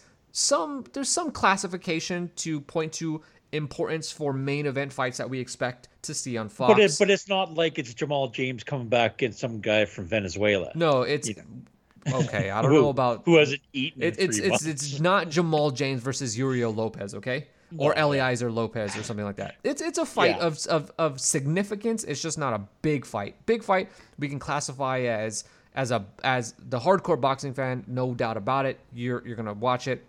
We haven't seen that, okay? And I'm just curious, like, we haven't seen any indications of these fights going on. Do you think within the next 3 months, at any point in the next 3 months, we are going to see a fight that we would classify as a big fight? And let's, be very, very clear here. It is June 21st. So 3 months from now would be July, August, September 21st. So from now until September 21st, will we see a big fight? Big fight classified as has a big name. I think it's September, probably. Yeah? What about you, Tom? I don't have a strong answer because no one knows, but the COVID numbers are looking so horrific in terms of the gains we're seeing all over the country. I'm definitely more pessimistic now after this past week. Prior to that, every indication seemed to be that there were a lot of promotion, the PBC and also Top Rank, and God knows what's happening with DAZN, but at least PBC and Top Rank were each looking to do big shows in September, meaning they could actually get a crowd, sell a gate, which means they could put on real fights. And I'm more pessimistic now about that. I have nothing more to say about it, though. I'm pessimistic too, but I don't know. I do feel like we are going to get some big fights. I think as early as August. Now, the thing that throws us off about PBC, and obviously this is a criticism that I have of them, and I'm sure a lot of people do, is that we don't get a lot of announcements from them. We don't really. It's usually radio silence on that side until things are happening, which there's good to that and there's also bad to that. And bad to that is it's hard for us to sit here and project what the hell they're going to do other than the two fights that we know they were already doing, and they're going to just stick to the plan. And maybe we could read into like, okay, well, what was their plan pre-closing down everything, and just kind of follow that out to its natural conclusion and say these are the fights that they're going to do. But I don't know. If we had some indication of what their plans were, maybe it would be easier to say. So I think that they will do something. I don't know though. Again, my understanding and everything that I've heard is that Eddie and the crew were not planning to do anything until September. They were going to stay, shut up and let as much time pass as possible, and then they would return to having fights in September, as Tom alluded to, maybe with a little bit of a crowd. Who knows? Now, something that I've been thinking about that could really hurt this. Top Rank's idea of creating this bubble, you can say whatever you want about it, about its effectiveness, but in theory, it's really good, and I liked going to a hotel, a casino in Vegas. I like that they put in a ballroom and they could, essentially create a bubble. And I really have been struggling to see how PBC is going to do that if they're intending to go to the Fox Studios or the Showtime studio in Studio City, which, funny name, but out in Studio City, like, how do they create a bubble-like atmosphere without, risking fights getting called off because they got contaminated fight week or something like that? That is something that I've been thinking about. And like, even if we do get big fights from PBC, like, can they actually deliver them, or whether or Matchroom or Golden Boy or somebody? That's something that I'm really concerned about. And obviously I don't know about this, but I would assume that they got smarter people than me working behind the scenes figuring this out. Now, I think the three of us can acknowledge that may not be true, but, I'll give them the benefit of the doubt. So I think we will see something big within the next 3 months. And certainly all signs indicate that Canelo's coming back and he will fight on his normal day, which would be September 12th? I think it's September 12th. I don't know. This year it always moves. It's one of those days. It's like it's definitely not September 10th, and it's definitely not September 19th. So it's in that range. Yeah. Yeah, it's September 16th is a Wednesday, so I don't know whether it'd be before. The 19th. 14, 13, 12. Yeah, I was right. It'd be the 19th, wouldn't it? No, they're gonna. No. It would be the Well, it's week midweek, before. so it's whether they would do it the weekend before or the weekend after. I don't know. We don't. This is sort of a tangential point to debate. So What do you mean? That's an important date. Come on, Tom. It's the most important date of the year. Yeah. Probably because it's Mexicans. Tom's like, I don't care about that. Oh boy. Anyway, I'll sort of my response to this general thing is like I think what you're going to need to see, like, it's funny because the last time I was on, I forgot I was on more recently than I remembered because we did do one episode kind of at the start of the pandemic talking about when it would be back, and something we talked about then and to talk about it now is I don't remember the date, but Are you? Do you remember, or are you asking because you don't remember? Dude, I do so many podcasts. I have no clue what I say. No, but I remember what I said. That's what the best did you I say? can do. So it was on the topic of how much is involved in training and preparing for a boxing match. That you need to be able to train in a gym, around other people. You need to be able to spar. It's not something that you can really do adequately in private, which is the thing I've really emphasized with these Top Rank cards, that these fighters have not been, honed to the edge you're expecting of real professional boxing. And I think before you're going to see, real fights that have real significance, fighters are going to have to be able to prepare the way that they're used to, meaning in a real gym without restrictions, or at least without prohibitive restrictions, with just lots of sparring partners. There's only so much you can replicate that in the bubble, So I think you're going to need to see basically things being relatively normal and controlled for 2 to 3 months in order for fighters to be able to prepare. So that's the issue with September. It's not even as much that things won't be reasonable in September, but when are fighters going to get the go ahead to start training in a real way in order to create an environment where they can have a fight 2 or 3 months from now? That's how I'm thinking about it. A lot of fighters are already getting ready, like especially on the PBC side. Well, I mean, a lot of them have their own gyms and stuff, but again, is it a question of, are they just trying to keep their weight down, or are they really preparing to do, fight a fight that's really significant in their career? I think they're getting the word to, get out of the bar and get into the gym. So. Yeah. Well, I think for July, so at least, I don't know if we want to go down this road. It seems like PBC, the the thinking and the planning of their return has been in progress almost as long as Top Rank, because we heard pretty early that they weren't looking until at a minimum July to come back. And I think if I remember correctly, I had said that July also was when I thought things would start to get back. Now Top Rank beat us, but did they rush to it? Possibly. And I don't know. It's just so weird to try to think about when things will start to fully kick into gear. Now, it could be. The problem is it's such a political thing. It's not really based on a lot of issues, because the whole idea of shutting things down was to not like overwhelm the hospitals. But now it's like, even if things reopen, there's more cases, but the hospitals aren't getting crushed, so you don't have that issue. But everyone doesn't know, because no one really wants to get sued. So as soon as some governments sort of give people more okays as they build up, you'll start to see like crowds come back, and that's when things really come back. But I think probably, yeah, you're talking August, September. People are going to say, hey, enough's enough. I'm going out partying. Maybe. I think people are already saying that, but that doesn't necessarily mean it's the right thing to do, because I would prefer to have big fights not happen in a closed environment. It is Top Rank's broadcasts, I think, are really cool. I think they're well done, but it is a little weird when without a crowd. It's you need a that crowd. noticeable. You need a crowd. But I think I said this and on again, one of the podcasts. Go on, finish it. That the strangest things, or the strangest thing, is when somebody gets knocked down, just not having the roar of the crowd. That's one of the biggest missing points for me. Yeah, you've mentioned that, and that's totally true. That you lose the energy that you're used to. It's even like the WWE has tried to have some version of a crowd, even though it's like, I mean, that's AEW did that first. Just want to let you know, you little mark. Wow.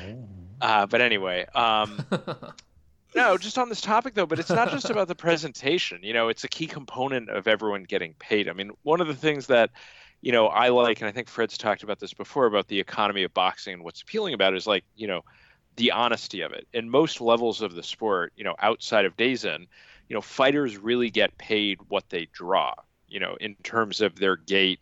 And, once you get to the pay-per-view level, especially, what you draw is what you get paid. And a big component of that, and that's good because that incentivizes each, the network, the promotion, and the fighter get a cut of that. But, the thing is, when you take a piece out in terms of the live gate, I can understand certainly why a fighter would say, no, I'm not going to, every fight in my career matters. If I'm only going to fight 30 times and really maybe only 10 or 12 times at the highest level of my earnings, I'm not going to sacrifice maybe half of what I would make under compromised situation. I mean, it would be like if there was some problem with, if if there was something wrong with pay-per-view, like say pay-per-view as a revenue source got banned by the government and through cable boxes, and boxing promoters were trying to figure out how you could get people to pay, online or whatever, like same thing. I mean, you can't just take a big chunk of the pie and remove it and then expect that things are going to work the way that they had before. I have a problem with that. Well, I'm just going to finish what I'm saying, and then I'll throw back to one of you guys. But, there was a lot of speculation early on, I think very naively, that, all that you need to do is have ESPN pay, to the point Fred was saying about these existing contracts. It's like, all you would need to have to do is to have ESPN throw in like 50% more money for cards, and then that would replace whatever revenue would have come from the live gate. And, okay, fighters might be taking a little bit of an extra risk because they can't train well, but you pay them a little bit more. Just pay everyone a little bit more than they're used to and get the network to cover the money from the gate, and everything's fine. But the network's not going to do that.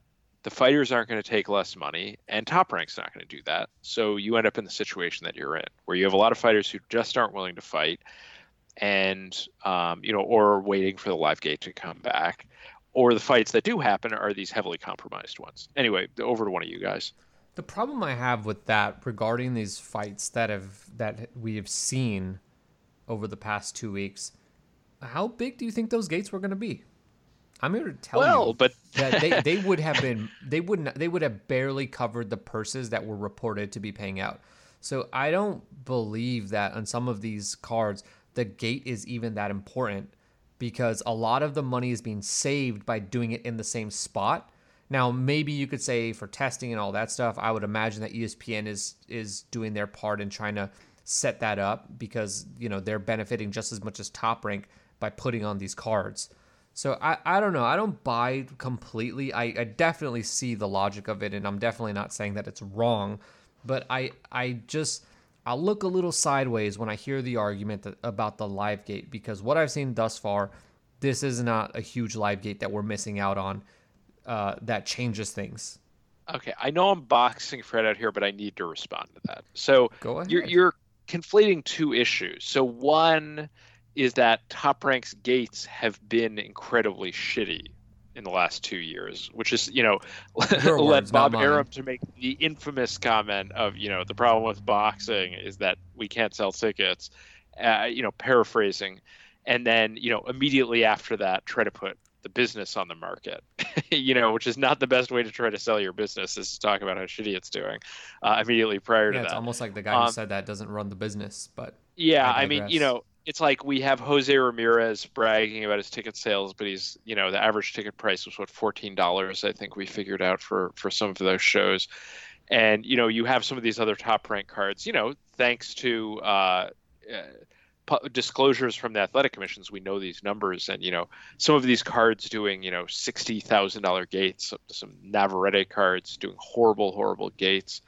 But that's not true across all of boxing. You know, I mean, you're talking about like Wilder Ortiz did such a great gate. Even, you know, but some I of these specifically said the last 2 weeks for a reason, because six-figure I gates. know that you would prove me wrong by bringing up these ones. Yeah, but let me finish my point though. So, you know, you're sort of conflating two things, which is, you know, we're talking about across all of the sport, what is coming back and when are they going to come back. For other parts of the sport, this, you know, percentage of the pie is more significant. And, you know, again, these are also, I mean, you know, he's talking about conflating issues. Again, these are not cards which necessarily would have even happened otherwise. You know, you wouldn't see them put a card like the one that happened on Thursday night in a 20,000 person arena. You know, that's not a card they would have put together in front of a live audience expecting to make part of that money on a gate. You sure about that? Well, that remember card, that Navarrete the way that happened, and Devaka fight. Well, again, you know, the headliner there canceled the venue, and they went ahead anyway. Yes, and the result was horrible. Yes, but that headliner, anyway, Luis Collazo versus who again? I can't remember. How's this for trivia? It was Jose Benavidez. Yeah, you're right. By the way, Jose Benavidez still hasn't come back. And his wife is a ridiculous Instagram influencer, and they totally have an illegal cat, straight from Doc. Oh God, I'm ruining the joke. Doc Ansel, what's the? Not the guy from Baby Driver who just got canceled, right? Oh God, no! I'm talking about the guy. It sounded like you were saying his name. He's trying to do the Tiger King thing. Tiger King guy who has cats are legal in Arizona, Tom. Don't say that. But anyway, sorry. It's I'm funnier going if we just pretend that they're illegal. But yes, I was speaking about more broadly and not Top Rank's recent shitty shows that wouldn't have happened under other circumstances. Anyway, Fred hasn't talked for a long time. We need to move the podcast. Well, I think Tom kind of wanted to have his cake and eat it too there with this idea about the gates mattering and thing. So I think we were talking about Top Rank and the cars they've been putting on. And the context, and that's it. Like people are covering, well, you know, they don't have the gate. It's like their gates sucked. So what's changed? You know, like those. What's his name? No, I forget. The Ukrainian dude. Sorry, on Top Rank, Vosdik. No. Of course, the top guy. No, the little guy. Lomachenko. There you go. Wow, we have. That's like your favorite fighter, and you can't even think of his name. I know I was looking at something else and I completely blanked. But Yeah, what a Lomachenko, clown move. Waving a Ukrainian flag, You shedding a single defend tear every Lomachenko time. well, I don't every know. Ever chance since you he get. posted that pro-Russian thing, he's been on the out with me a little bit. You defend Lomachenko every chance you get No, that's why he's got to from fix that big Instagram. bad me. Yeah. Even though I like Lomachenko, I said I was you looking at can't something. stand for any criticism of Lomachenko. Well, now you're getting Really, ridiculous. all the way through fight Because week I for was just every to put the shit on him. fight. Because I'm saying Top Rank paid, like, they're paying millions for him, and his gates aren't covering fuck all. Well, I think Yeah. we figured out the Top Rank's losing money on their Lomachenko and Terrence Crawford contracts, but that's Yeah, a separate issue. So it's not like they're getting in gate money anywhere, especially as Tom has repeatedly made fun of Jose Ramirez. Even though he sells those tickets to needy kids, and Tom still laughs at him, but it's terrible. But he gets a crowd. But yeah, this is like, yeah, Top Rank's not losing that much money on their gates to be putting up this bad of cards. So, like, I guess you could say, well, guys aren't ready. Come on, it's not like they just decide one day, oh, we're gonna do fights tomorrow. It's like, yeah, it's bad. Top Rank's bad. The gates for other fighters, like I said, Canelo, of course. Well, Canelo actually doesn't give a shit because he's getting paid no matter what. His money's guaranteed. So Okay, I found Jose Benavidez' wife/girlfriend, whatever, on Instagram. This cat is definitely not the one that you'll find in an animal shelter. This thing is it's one of those serval cats, I think they call it. Hey, relax here with the expert cat stuff, okay? Just because you watch Tiger King don't make you know Ranger Rick. They didn't even have them on there. Bro, Come this on. cat looks vicious. Yeah, because The clips of they have they're this cat, it's like wild the cat cats. attacking the camera, the cat making a hissing face.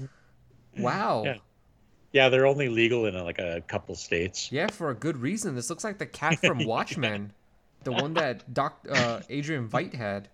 Yeah, Ramses 2, I think it was. yeah. I think he was a. Well, we're getting really nerdy here. Wow. Settle down, Tom. Settle down. Nerds are our demographic. Wow, if I had this cat in the house, like, I would definitely just be like, you know what? I'm leaving. Yeah, I think John Jones has one too. Can it drive? Well, obviously, probably better. Anyway, what were you saying about Top Rank? Nothing. I'm just saying. I was just talking shit about him again. This is. Yeah, we don't need to do that. Let's talk about Regis Prograis, who we may see fight on Top Rank. I don't know. There's been some back and forth over the past week. So if you don't know the situation, this is a situation that I love. So Regis Prograis and Maurice Hooker, they were fighting. They had a fight that was scheduled to take place on April 17th. Obviously, that fight didn't happen. It was scrapped. We all know the story about why it was scrapped. So they came back to the negotiating table, and I guess they were figuring out when to do the fight again. And they were bickering about weight. So originally, it was contracted at 143. And Prograis basically has said, can you guys hear the fireworks in the background? Yes. That's cool. Don't worry about it. It's fine. for Okay, the just podcast. so you know, those are fireworks. I'm not in a war zone right now. And Freedom works. so Prograis says that he is not going above 143. Now, Maurice Hooker, a very big junior lightweight. He is, obviously not wanting to make that 140 anymore. And Prograis was trying to make the fight. So I guess the guy who was lighting those fireworks has now fled the scene. Anyway, so then they wanted it to be a title eliminator for 140. So Prograis' team was like, yo, let's do 140. Hooker's team said absolutely not.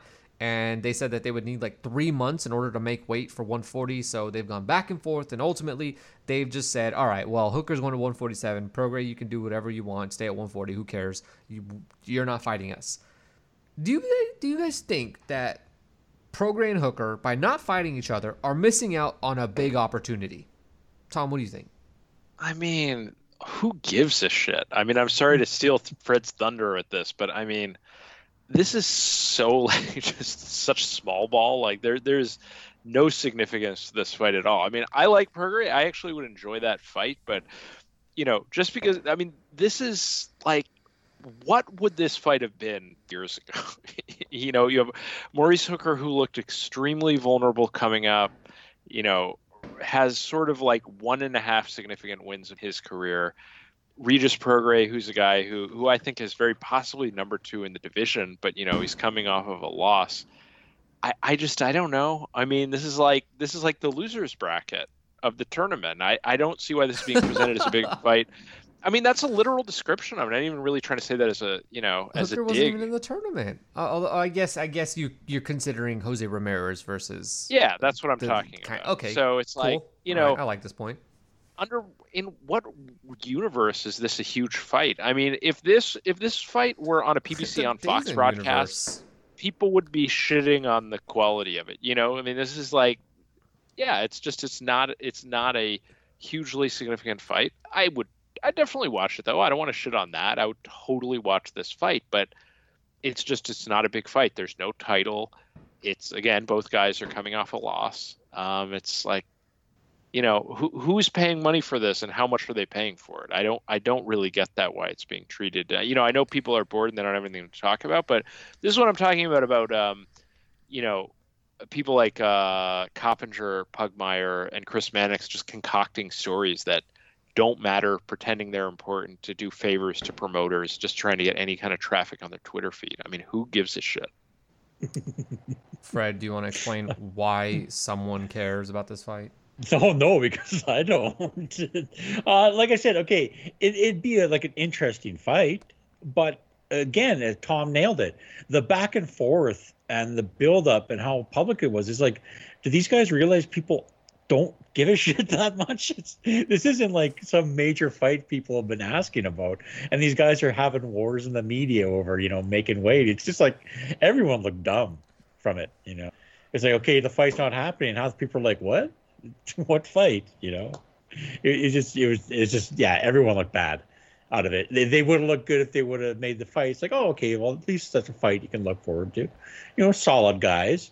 But for the amount that they're going back and forth, and it's just like, no, it didn't justify any of that attention. So now they just look dumb. Like, how the fuck do you not make this fight work? Like, what else do you got going on? I mean, I liked this fight. And one of the reasons why I liked it is because it was two guys trying to bet on themselves to get back into contention amongst the guys with names. Both guys, specifically Hooker, has really failed at that top level. And I think despite that, Hooker somehow positioned himself to be considered one of the top guys at 140. Now, whether that's actually the case or not, that's up to you guys to decide. And, if you're asking for my opinion, I don't believe that to be the case. I've seen nothing from Hooker throughout his career to lead me to believe that he belongs amongst even the top 5 at his division. But we'll operate under the assumption that people out there actually believe that. And Jesus. And so Prograis is a guy that just one win takes him back to where he was. I think even though I don't believe it, I think that the general consensus is that Taylor fight was very close. And if he were to get a win against a guy like a Maurice Hooker, which is to say a name, he gets all that momentum that he had before. It comes back. And so, I was really, really interested in this fight because I like Prograis, as we all do. Prograis, is an all right fighter. I don't think he's like super good or anything like that, but he's entertaining. He can talk. He's a fun fighter to watch. He has an interesting style, and I like his story. And I think this fight, Prograis really missing out here because the alternative is like he's going to wind up fighting Chris Algieri. What does that do? I mean, it's a funny Errol Spence joke, but that's it. There's really, like, I don't know what else Prograis can do, and I highly doubt that Josh Taylor is going to be itching to do a rematch with Prograis, given how that fight played out and how tough that was of a fight for him, even though I think he won fairly comfortably. So, yeah, we can move on, though, because we need to talk about Dana White. So there's this ongoing feud between Bob Arum and Dana White. I'm going to read a quote that Dana White gave. I'm taking this from Boxing Scene. People aren't even watching Top Rank on TV, so fans are going to fucking show up now? So this asshole is saying that he's going to have fans at his fights, when a few weeks ago, he was talking shit about me for even going forward with events. Then I go, and now he's going right after I'm going, but he's going to have fans all of a sudden too? He's an asshole. He has 300,000 viewers, and he's going to have fans? What are 14 fans going to show up? And he's obviously, this Dana White gave this quote after the UFC event. I think it was this past yesterday. And so there's a lot of things we could talk about with this. But, I mean, the main thing, first and foremost, is Bob Arum's been talking about doing a pay-per-view on September 19th, which would be a week after Canelo. But that also is a planned pay-per-view for the UFC, where Khabib, the best fighter in UFC, where he's in a fight. So, first of all, do you believe that Top Rank's actually going to go forward with the September 19th pay-per-view? Fred? No, I don't know. This is a weird thing because they're both, I know they like have this hate for each other, even though I don't think they've ever met each other. But they're both on ESPN, so this almost sounds like some kind of weird wrestling thing where they're just trying to get heat for each other, That's for ESPN. One of my takes, but yes. Yeah, because otherwise, if you're ESPN, you'd be going, why are you guys attacking each other? Why are you pointing out Top Rank's bad ratings when you guys are part of the same family? It hurts you both. Yeah, you both got deals with ESPN, and they're sitting there talking about how the other one sucks and a piece of shit. It's like it almost seems like it's some kind of gimmick. But of course, both guys have huge egos and everything. So that Khabib card, where's it going to happen? In the Middle East, of course. If that happens, that's why Dana White doesn't want to have anything. But he's like, if ESPN puts on both pay-per-views, it's not even going to work. So that's why nothing makes sense there.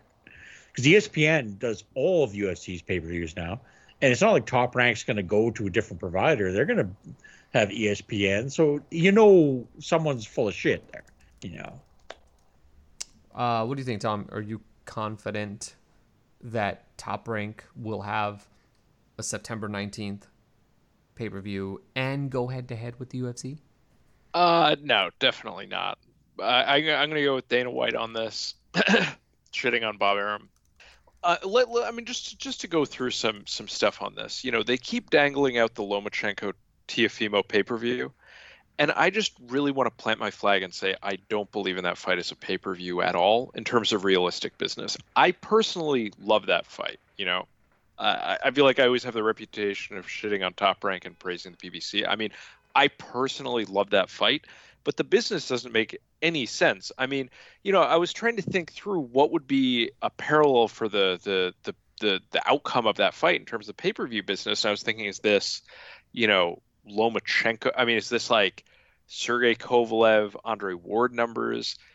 Should I look at like Gennady Golovkin when he fought like Daniel Jacobs or David Lemieux? And the thing I keep coming back to, no, I think this is really more like Crawford Postal or even less than that. Just if you look at Teofimo Lopez, I think there's every reason to be excited about him. I was at his fight with Kome, really exciting one-punch knockout. He looks to have a bright future, but he has no traction at all. As far as I know, he's never headlined a card. All of these showcase fights that he's had have been undercards. Wasn't the Nakatani fight a headline? You are correct. Yes. Yeah, that was the one where Dadashev was on the undercard, I believe. If I remember correctly. I have something wrong. I don't know why. Is that the one where able to easily come to me? Yeah, but anyway, the point is sickness. though, but his Google Trend numbers are nothing. They're like 1/30th of Gervonta Davis, like literally. Someone just got Sunday Puncher podcast bingo because you mentioned your Google Trends. Oh, well, I'm back, baby. But I mean, there's no Teofimo Lopez is effectively never sold a ticket again. You could say, okay, he sold dozens of tickets or whatever, but he's never proven anything in ratings. And Lomachenko isn't burning up the charts either as an A side.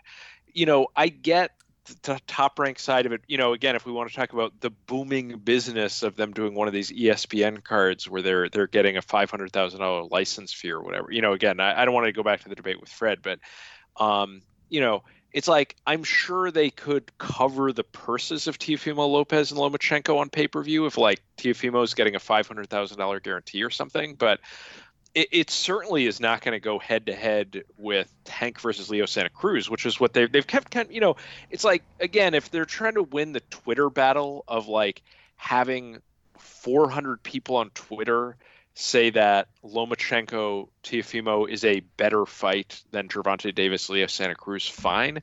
But Leo Santa Cruz Tank could do 300,000 pay-per-view buys, and Lomachenko Teofimo could do 50,000 pay-per-view buys. From a business standpoint, they're not comparable events. Now, you compare that to the return of Khabib. No, there's no comparison, and there's no way ESPN is going to side with Top Rank and say you get the slot on that date. Just to recap, the math to me from a real business standpoint has never added up to actually do Teofimo Lomachenko, which is why I think they still have never announced it officially. And then going head to head with Khabib, no, you've got to be absolutely fucking kidding me. That doesn't make sense. Well, anyway, I think one of you Khabib guys. is kind of a big star too. I mean, maybe one of the biggest stars, or at least no, that's what I'm saying. That's a big event. Yeah, that's a huge event, and the other one is a non-event. So no, I don't think ESPN would side with Top Rank, and give them the backing to do the event on that date. It doesn't make any sense. I do want to say that Lomachenko, we don't know what he would do, and I get you did say like Lomachenko's numbers haven't been that great from a live perspective in terms of the crowd showing up to his fights, sure. But you got to remember that Lomachenko hasn't fought on ESPN since 2018, where he did 2 of the top 4 most watched ESPN cards. So does that translate to pay-per-view buys? No, not at all. Okay, so that's not where I'm going with this at all. But I do think it would be really interesting to see a Lomachenko who spent a year and a half, 2 years almost off of ESPN, which obviously would give someone the most amount of exposure or potential exposure outside of fighting on Fox. ESPN is second place. What happens to that guy when he hasn't fought there for almost 2 years and he's been relegated to ESPN Plus, which is obviously their subscription-based streaming service? We have no clue just what those numbers are. Does that hurt Teofimo Lopez's, or sorry, not Teofimo? Does that hurt the potential numbers of this fight, and how much? Yeah, well, I don't know if that's a rhetorical question, but of course it does. Well, how much? Because what? So what are you going to go from 50,000 buys to 40,000 buys? See, that's the question. Like, who gives a shit? It's already not a pay-per-view. Did they already miss the boat with Lomachenko in terms of having him on a pay-per-view? And did they further just kind of shoot themselves in the foot by relegating him over there? Outside of Top Rank employees like Evan Korn arguing on Twitter, there is no argument for him as a pay-per-view draw. I mean, it's like, yeah, the numbers don't add up.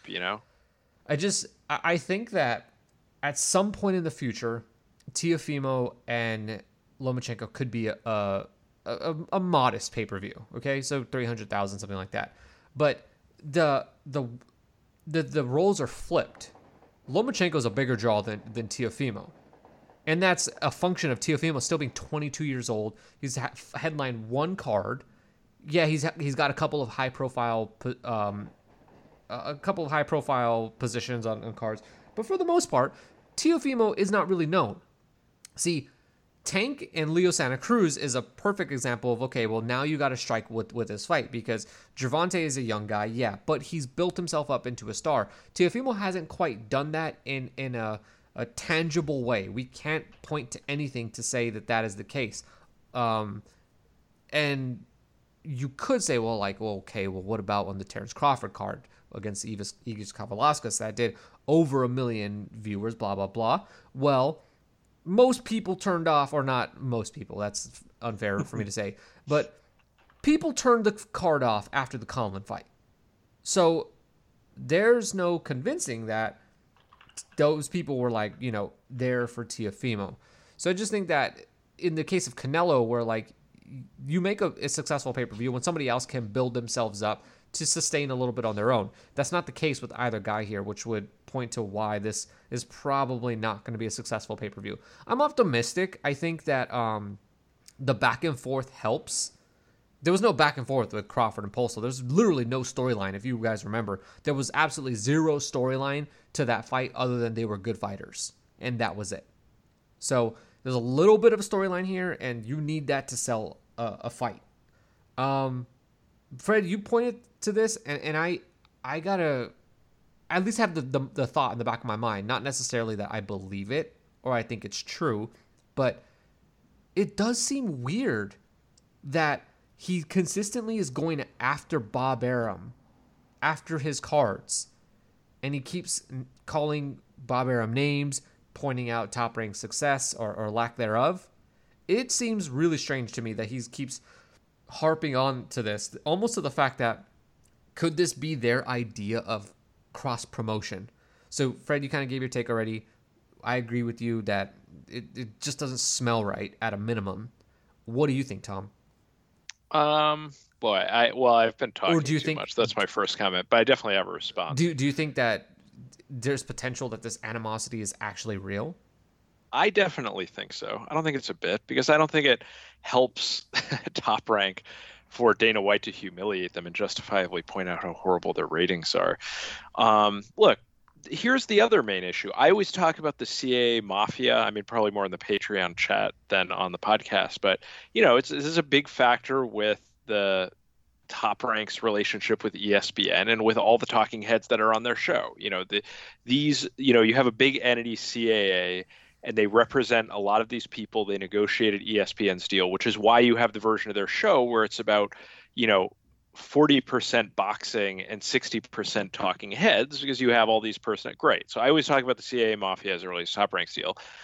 UFC is owned by Endeavor, CAA's competitor. So, yes, they're both on ESPN, but they're always both competing for space on and time on ESPN Plus. And, you did see some cooperation in the past where you'd have shared fight nights where they would hope to have one piggyback off the other. But generally speaking, I mean, look, they're aligned with opposite, bitter rivals in terms of, CAA versus Endeavor. So, yeah, I don't see any reason there would be to think that there would be friendly cooperation. I just, I think that it is genuine animosity. What do you think, Fred? Yeah, like I said, it's just an idea. It's not like I'm saying that's what's going on. I know they do dislike each other, but as a point, even though they're competitors, it's like they're both the main content on ESPN Plus, and it just strikes me as weird. Like I said, I know they're both essentially assholes, especially Dana. So Dana, anything that Dana can do to sort of deflect from the questions about the UFC, because he likes to talk about Top Rank, so just to focus people off of his own issues, or guys are holding out for money now and shit like that. So, but it just seems dumb. But then again, they're a bunch of rich dudes, and it's not like they do the smartest shit all the time. So. It just seems like a bad move to me, because essentially UFC is saying, yeah, hey, if they wanted to get some crossover, well, you're not going to get it when, UFC's talk about how shitty Top Rank is. Yeah, and I think that the UFC fans are... I think Angelo got taken out by that fireworks. Yeah, sorry, I was on mute. I think the UFC's branding and their fan base is pretty loyal. And so I don't think that Dana White coming out in a press conference and slandering Top Rank, deserve it or not, helps them at all. Because I think that the fans of the UFC are more likely to listen to what Dana White is, rather than be interested and Top Rank gain some notoriety from it, which is what if it's planned, would be the logic that if Dana were to talk trash on it, then people would be more interested and just check it out and see what's going on. By the way, if they do check it out, and I've said this before, and I've been proven right by studies, that there's not that much crossover between UFC fans and boxing fans. There really isn't. And there sure as hell is very Don't get small. Fred started on that topic. There's very small amount of crossover between people who are watching UFC and people who'd be interested in club level boxing. Or I don't know, maybe there would be, because it's very similar. Now, it's just as bad. But remember now, UFC started signing up boxing content for their Fight Pass. So maybe this is a weird thing where Dana's trying to slam Top Rank because he wants to get rid of him, which, isn't going to happen. But he wants to shit on him because they got their own boxing content on the Fight Pass. That's another weird thing with it. Fight Pass still exists, even though ESPN's paying UFC a shitload of money. It's just, but yeah, because they got those Roy Jones Jr. fights. They got the Kung Fu movies. Lou DiBella, Kung Fu movies. Yeah, Kung Fu movies. Yeah. And who thought that was a good idea? They're like, oh, our plan for people still having content on this is we'll just get a bunch of bad Kung Fu movies. Yeah, we're going to give you the shitty ones that can't even get to Netflix. So. Not even on if you could go on Roku, there's like all these channels that you could like subscribe to, and they're like all specific to certain genres. These are the movies that don't even make it to that. These are the movies that are just uploaded on YouTube and nobody cares to remove them. Yeah, like I love me some Shaw Brothers. There's a lot of shitty ones in the genre, and that's probably what. Yeah, it just so I don't know. Maybe like I said, I only said that it seems so stupid that you could almost believe it was a gimmick. But these guys, again, they're just a bunch of assholes that hate each other. So I think that's all it is. Well, that's it for this week, unless you guys have something else here to say. No, I just want to give a shout out to you for keeping the flame going. I haven't been on in ages. Also, shout out to Lex. It's been good listening to the episodes he's been on as well. And hopefully we'll make this, I thought we would have nothing to talk about with like no good boxing. And sorry, what did you say? We had somebody complain about Lex. They said that he was too vanilla on his Top Rank takes. I think they were looking for more criticism, which I thought was weird because like we did criticize Top Rank, and this was even before I'd come to grips with like what Top Rank really was trying to do with this series. And I thought that was weird. Lex's his takes were good, I think. And the thing I like about Lex is like he tries to find some other angles to talk about with things, even when we're going. Inquisitive guy, that Lex. Anyway, appreciate it, Tom. For those of you who don't know, I've still done quite a few podcasts over on our Patreon feed. You can get access to that for just $1, and you get into the chat, and that's like worth a lot more than just $1. But $1 you get the chat, then you get all the podcasts and stuff. If you need more boxing content, and you don't like listening to shows where they do the 1920s newsboy voice. So big news here at MSG. That was actually really good. Can you preview Top Rank's fights this week in that voice? No, I'd need actually the return of the Maloney brothers. Just say it. I'd need the text. just Don't say miss Top Rank. The Maloney brothers make their debut in the U.S. Someone's gonna be offended by that, but you know what? That's okay. Yeah, some old 1930s radio guy is gonna kick our ass. Yeah, it's funny. This is totally off topic, but there's a radio station, 88.1 here in LA, which does it's a jazz station, and like if you tune in at like 4 a.m., at least at some point in the past, if you had tuned in at like 4 or 5 a.m., they would do like 40s, 30s sort of Benny Goodman type of jazz music. Although I guess at that point that was pop music or something, I don't know. But the funniest thing was that the DJ at the time would do it in the 20s and 30s newsboy voice. And so like that part, I used to listen to it just because I thought it was hilarious. And I like the first time I listened to it, I thought that they were just playing a recording. Like they somehow found like a 4-hour block from 1931 that they had recorded and just were playing it on the air because the dude was so good. He had the little crackles and stuff. It felt like I had just wound up my car's radio and then let it play. Anyway.